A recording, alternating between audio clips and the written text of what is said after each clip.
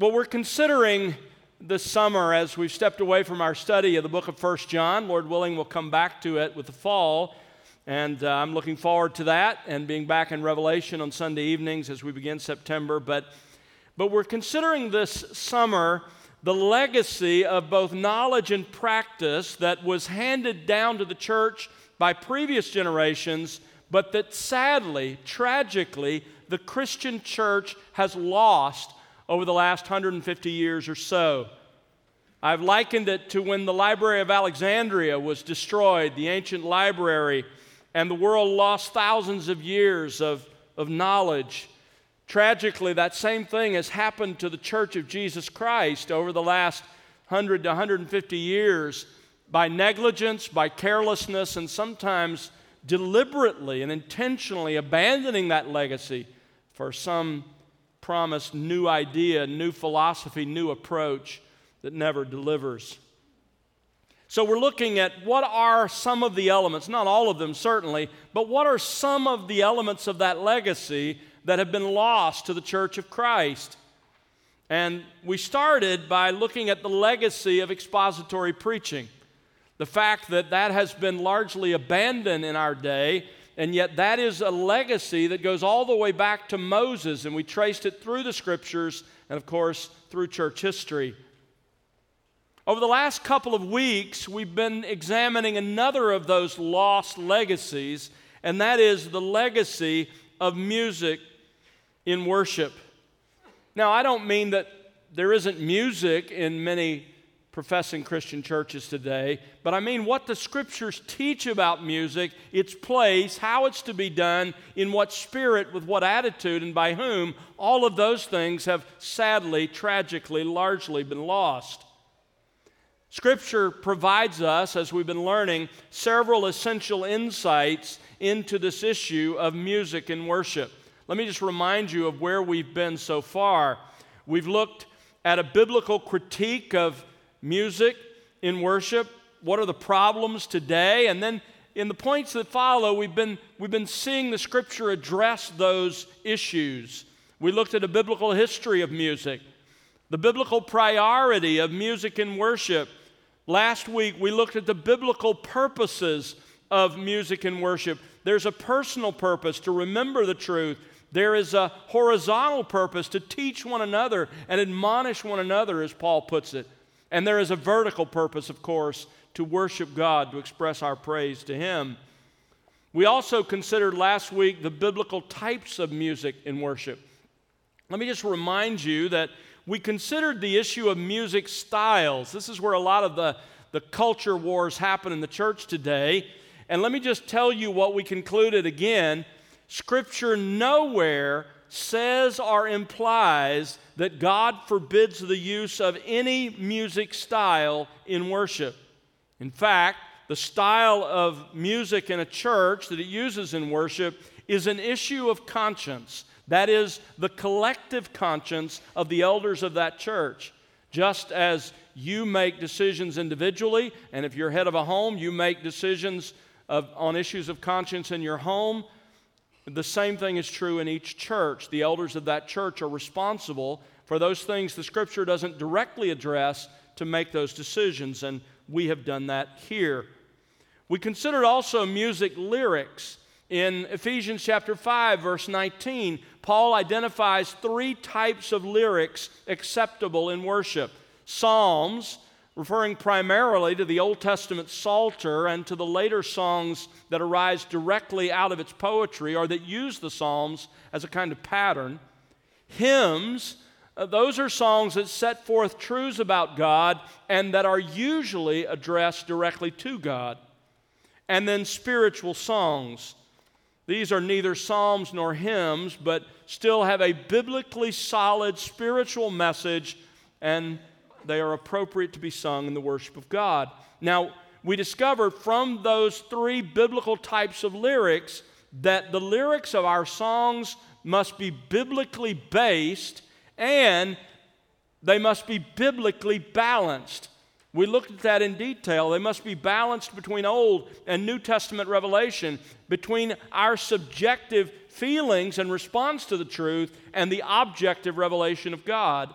and between old songs that are part of the legacy that have been handed down to us and new contemporary songs. And we discovered that those realities are not based on the elders of this church and our own wisdom. They're not based on our decision to try to keep everybody happy. Instead, it's based on the Scripture. We saw that these concepts were true in the Old Testament and the New Testament, that the people of God sang old songs that had been handed down, and they were also writing and singing new songs in the New Testament era as well. So that's what we have tried to do in our church. Now, that's where we've been. Today, I want us to finish our study of this issue of music, considering two additional insights. But let's begin with this one, the biblical elements of music in worship. The biblical elements of music in worship. You see, God not only commands that music be part of worship, but He prescribed resources that enrich and support that worship and music. Resources like musical instruments, orchestras, choirs, music directors. And as we will discover, the use of these resources in worship is set forth explicitly in the Old Testament, and they are affirmed, as I'll show you, in the New Testament. So let's look first at the Old Testament pattern. The Old Testament pattern of music in worship. Let's see how the people of God in the Old Testament worshiped God when it came to music. Let's begin by looking at the elements of that music, or the musical components. What exactly were those contributing components to their worship and music? First of all, there were musical instruments. In the Old Testament, it's clear that the people of God used musical instruments to worship God in their singing and in their music. Now, I'm sure that it predated this, but the first biblical record of instruments being used in worship is in Exodus 15, verse 20. It's after the defeat of Pharaoh and his armies at the Red Sea.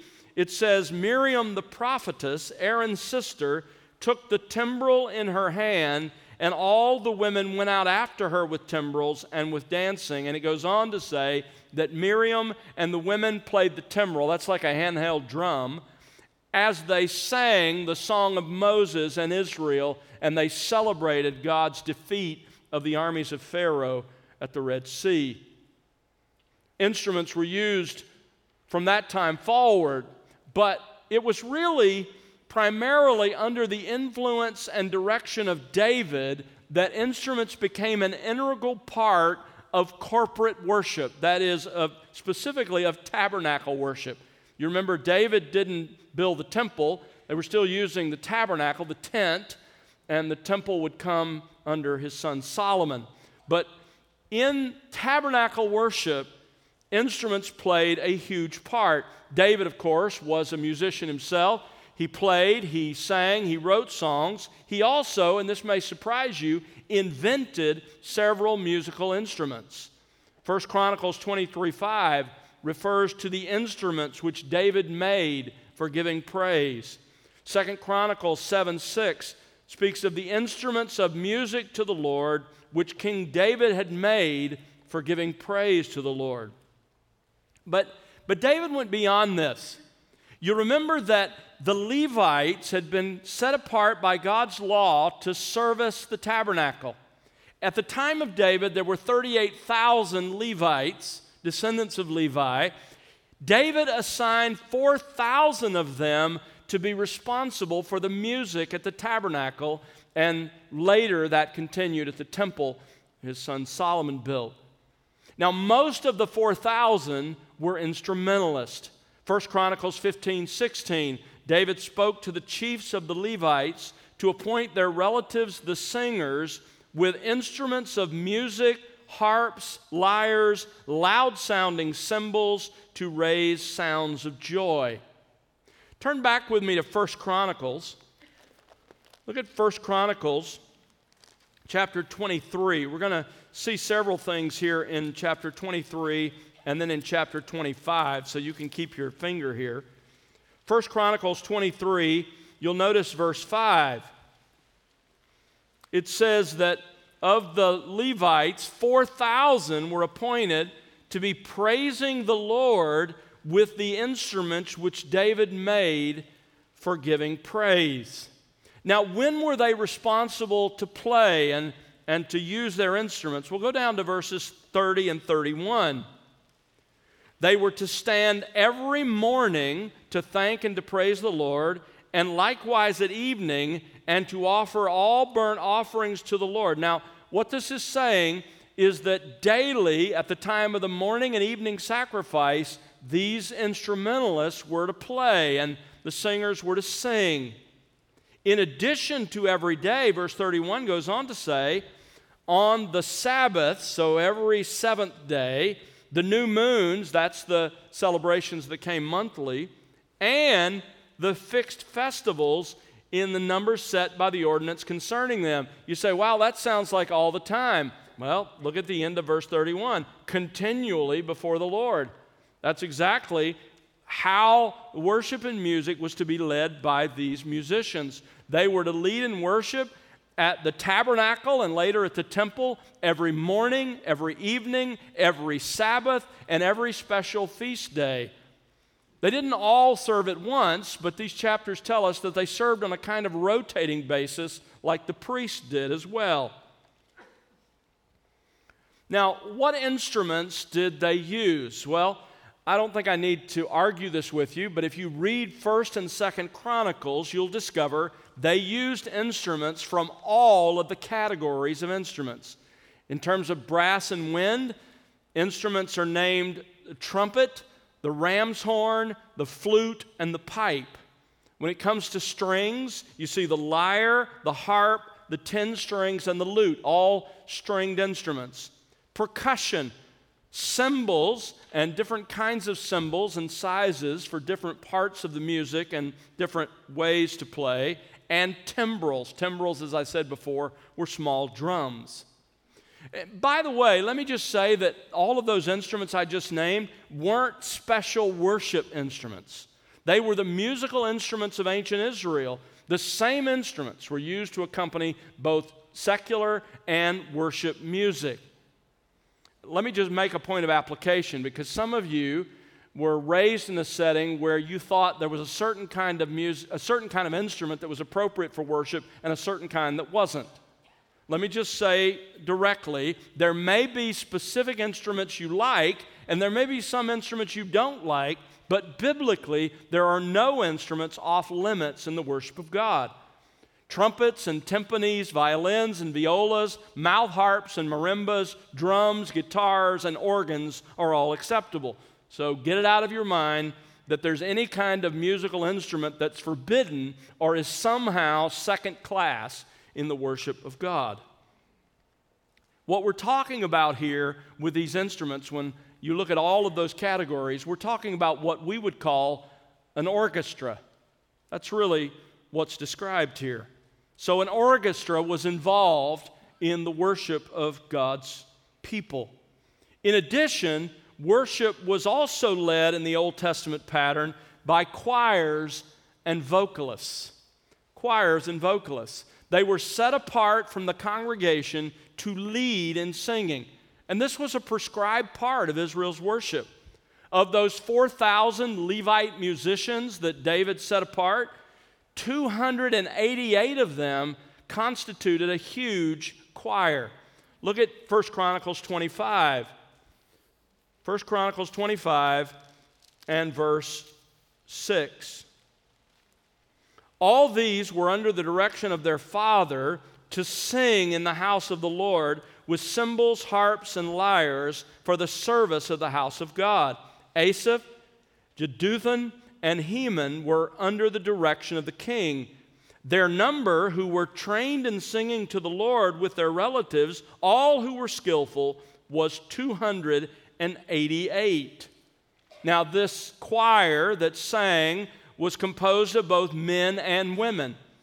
Verse 5 says that Heman's 14 sons and 3 daughters were involved.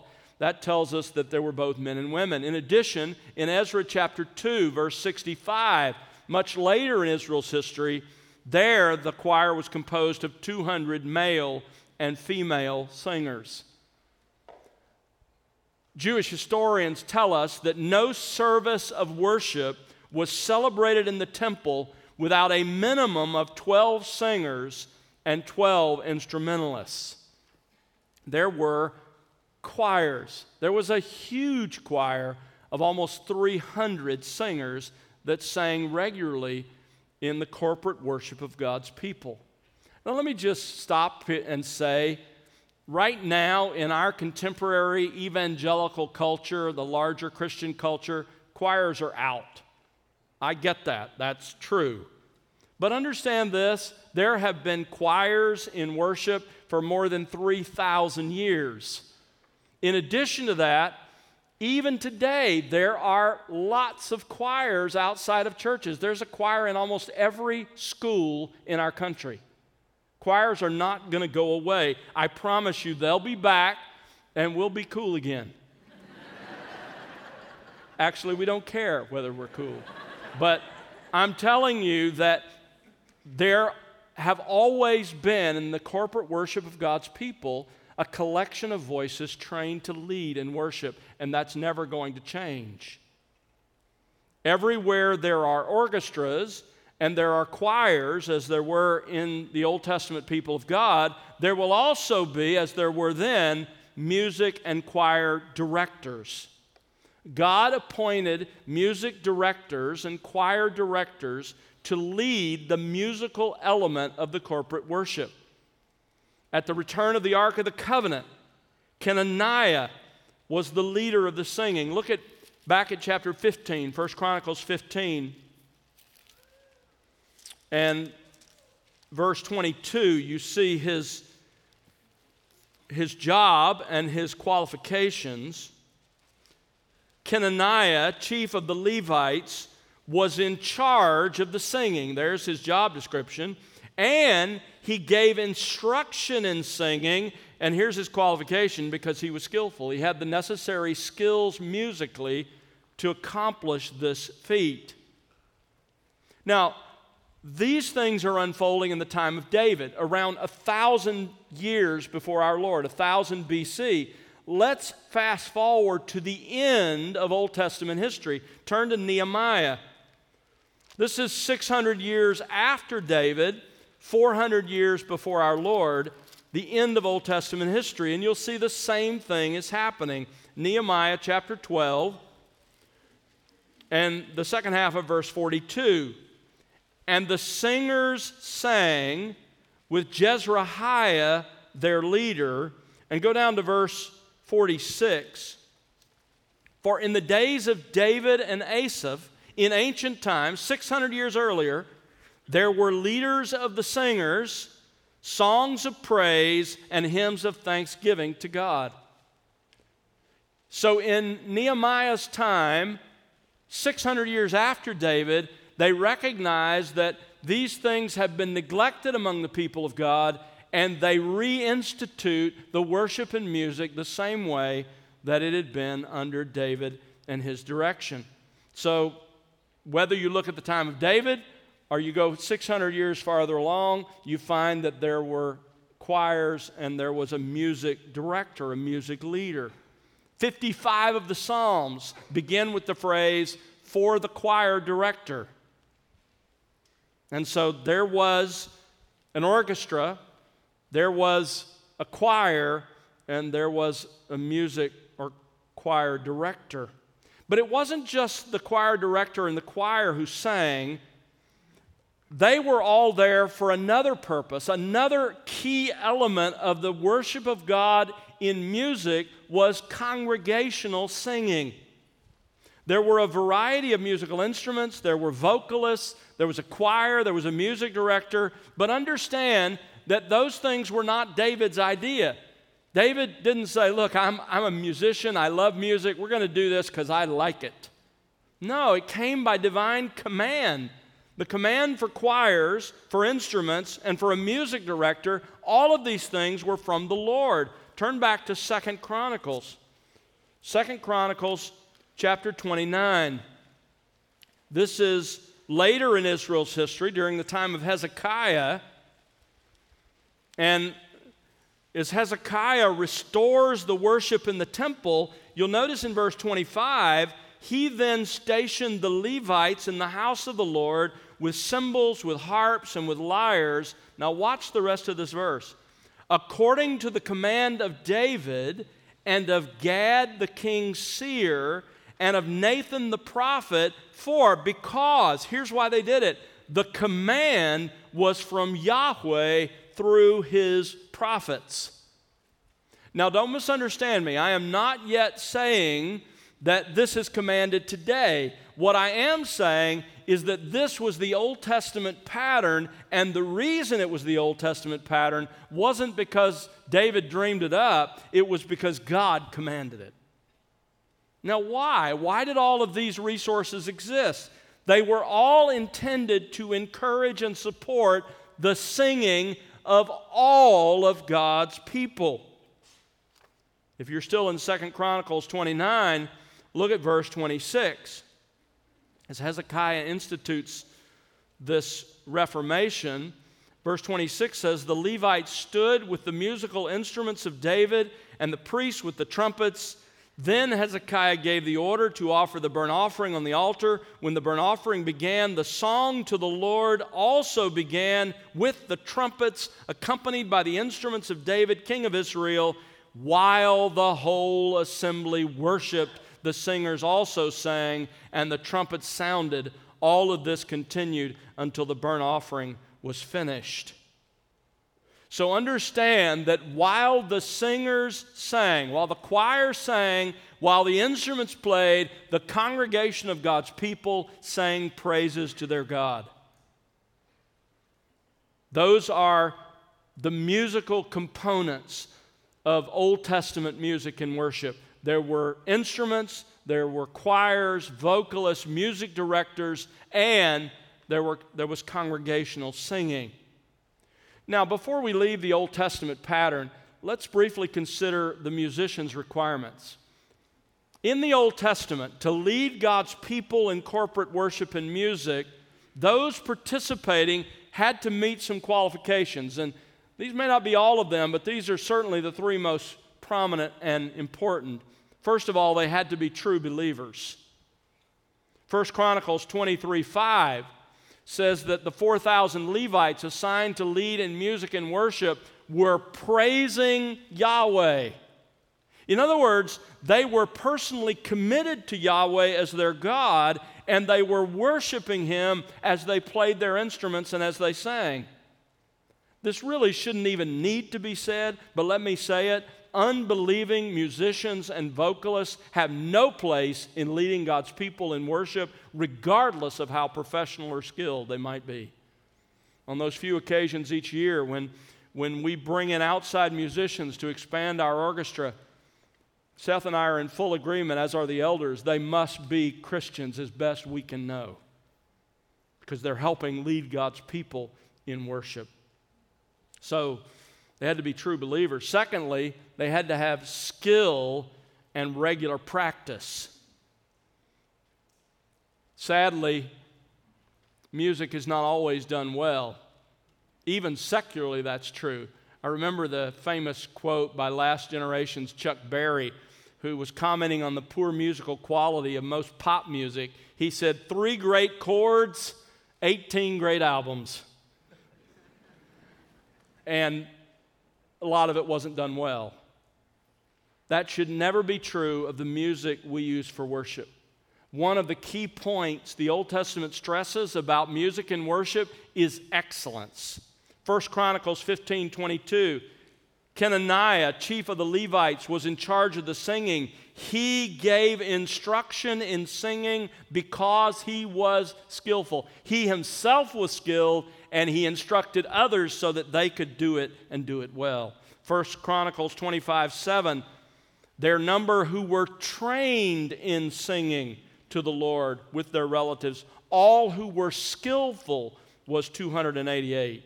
2 Chronicles 34:12, all who were skillful with musical instruments.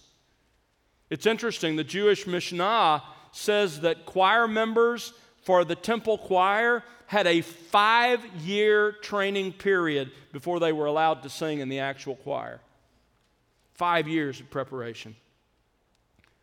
Well, we don't insist on that, but let me put it very clearly and bluntly. Musicians that are unprepared and music that is done poorly because of a lack of diligence doesn't honor Christ, and it distracts from true worship. Psalm 33:3 says, play skillfully with a shout of joy. Play skillfully implies that you have the inherent ability, that you have worked to develop that skill and ability, and that you consistently rehearse and practice so that you're ready to do what God has gifted and called you to do. So, in the Old Testament, the musicians' requirements, they had to be true believers, they had to have skill and regular practice, and thirdly, they had to be engaged in intentional worship. 1 Chronicles 23:5 again says, the 4,000 Levites assigned to lead in music and worship were praising the Lord. You see, regardless of the style of music, and I've seen this violated with both traditional and even classical kinds of music as well as contemporary music, regardless of the style of music, the actual presentation of the vocalists and the musicians is very important. Pretentious performances calculated to garner the praise of the audience distract from the ultimate purpose of the music, which is the glory of God. Paul understood this, even in his preaching. In his preaching, Paul deliberately chose not to speak with cleverness of speech, as he called it in 1 Corinthians 1:17. He had acquired some skills in classical rhetoric, but he said, I'm not going to use those in my ministry to God's people. In the same way, musicians involved in leading worship have a responsibility to reject the performance mindset often acquired in their training. The goal of the musicians involved in leading in worship must always be the natural, undistracting excellence that draws the listener's attention to the Lord and to His truth. So, there is the Old Testament pattern of music and worship. It included musical instruments, choirs, vocalists, music directors, and congregational singing. And it was all done by believers who were skilled and rehearsed and committed to leading God's people in genuine and real worship. But that brings us to the really important question. Is the Old Testament pattern that we have just studied together supposed to be the pattern for the New Testament church? So let's consider for a few moments the arguments for those Old Testament elements being part of the worship of the New Testament church. You see, let's admit that there are some, even some that we respect, who look at the New Testament record and conclude that the New Testament church shouldn't use those resources. They shouldn't use instruments. They shouldn't use choirs in worship. John Calvin, for example, advocated singing only the biblical psalms without instruments. Here's what he wrote. He said, musical instruments were among the legal ceremonies which Christ at His coming abolished. And therefore, we under the gospel must maintain a greater simplicity, end quote.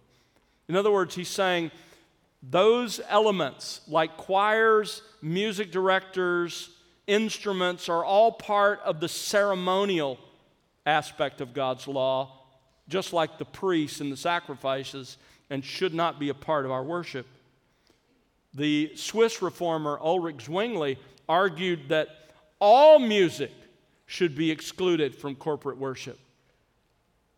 Calvin's argument, as I said, was that the instruments and choirs were allowed in Old Testament Israel. They were part of the ceremonial law, but since instruments are not explicitly mentioned in the New Testament, under the regulative principle that we looked at a couple of weeks ago, they must be excluded from worship. Is that true?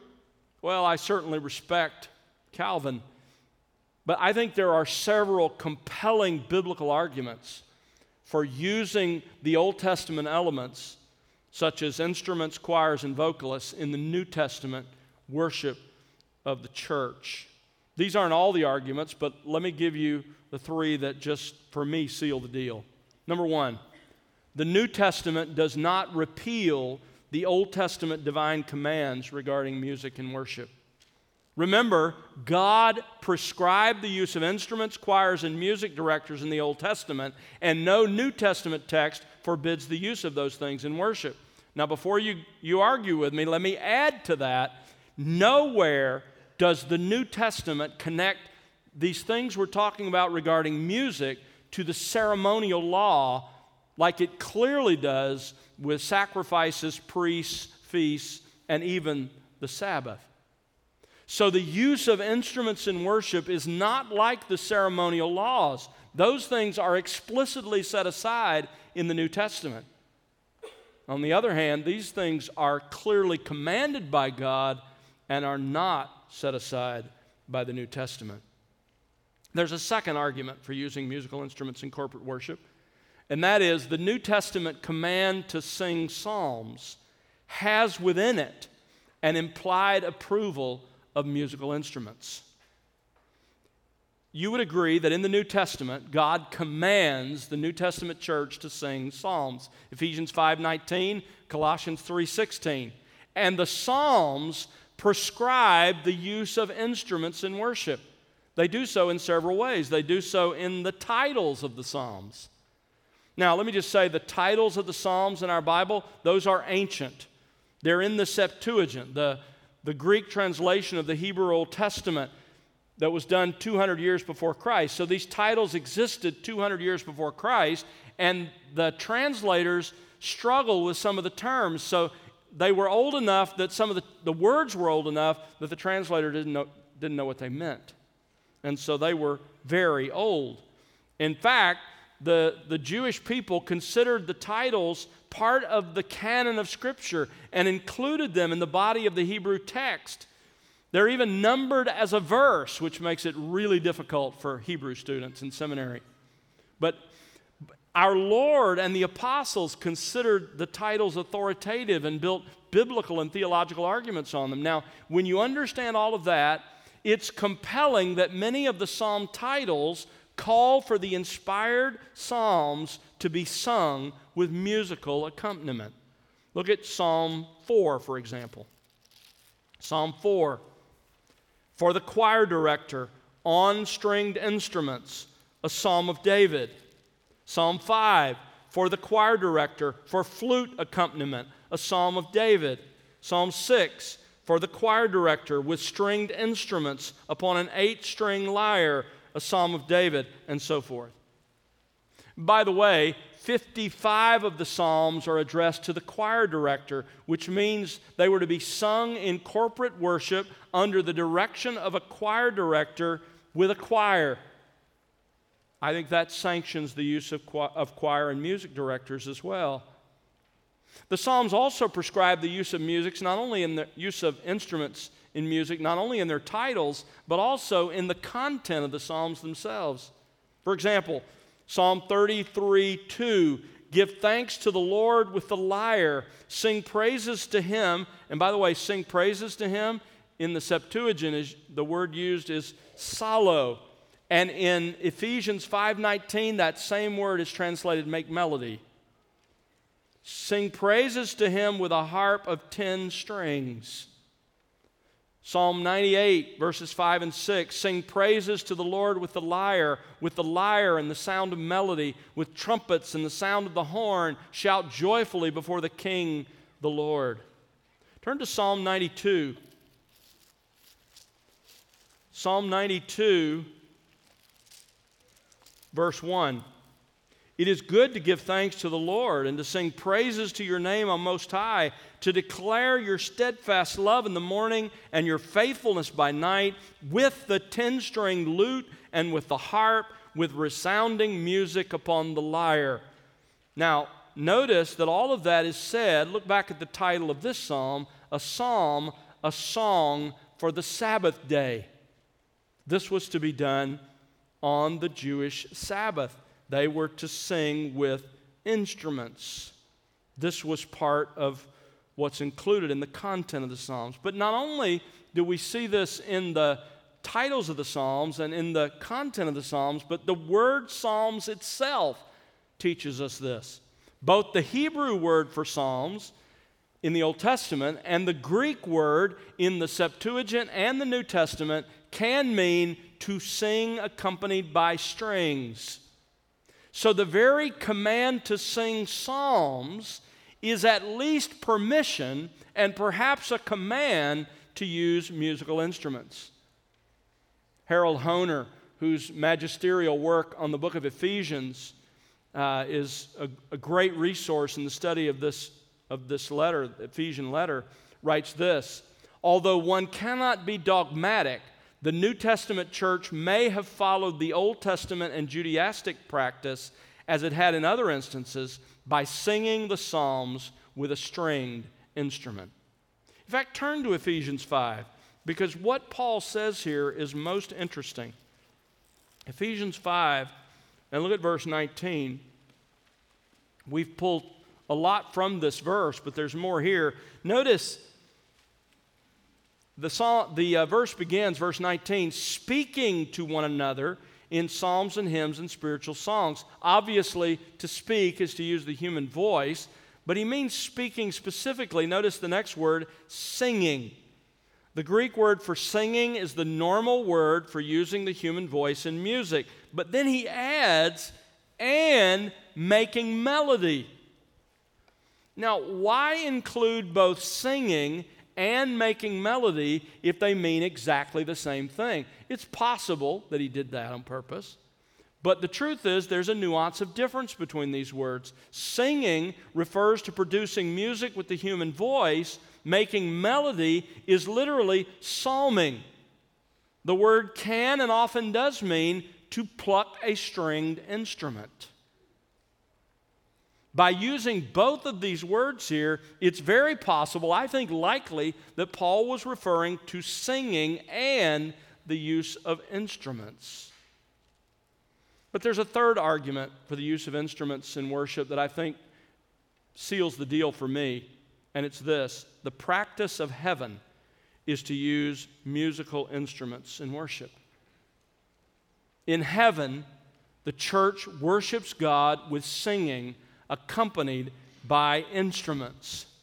Revelation 5, verses 8 and 9, the 4 living creatures and the 24 elders, as we're studying Revelation, we've learned they represent the church. They fell down before the Lamb, each one holding a harp, and they sang a new song. Now, if the use of instruments was in fact part of the ceremonial law that was fulfilled with the coming of Christ, why in the world are they duplicating that around the throne of God, and we will do that forever? That makes no sense. While I respect those like Calvin and others who come to different conclusions, I simply cannot agree with them. To me and to the other elders of this church, the biblical evidence is completely overwhelming that it is acceptable not only to use the human voice, but all kinds of musical instruments that exist to praise God. Martin Luther, in 1541, presented a Bible to an organist, a man named Wolf Hines. And in the front of that Bible, Luther wrote Psalm 149, and then he wrote these words: "The stringed instruments of the Psalms are to help in the singing of this new song," that is the song about the gospel. "And Wolf Hines and all pious Christian musicians should let their singing and playing to the praise of the Father of all grace sound forth with joy from their organs and whatever other beloved musical instruments there are, recently invented and given by God, of which neither David nor Solomon, neither Persia, Greece, nor Rome knew anything. Amen." End quote. He's exactly right. That is what the Bible teaches. So those are the resources that are available to us in the corporate worship and music. There's one final insight, a seventh insight Scripture gives us I want us to consider very briefly, and that is the biblical attitudes for music in worship. I've touched on these, but I want to come back and focus on them. There are two primary heart attitudes that we should have in music and worship, together and individually. First, sing and play with your heart. Look at Ephesians chapter 5, verse 19 again.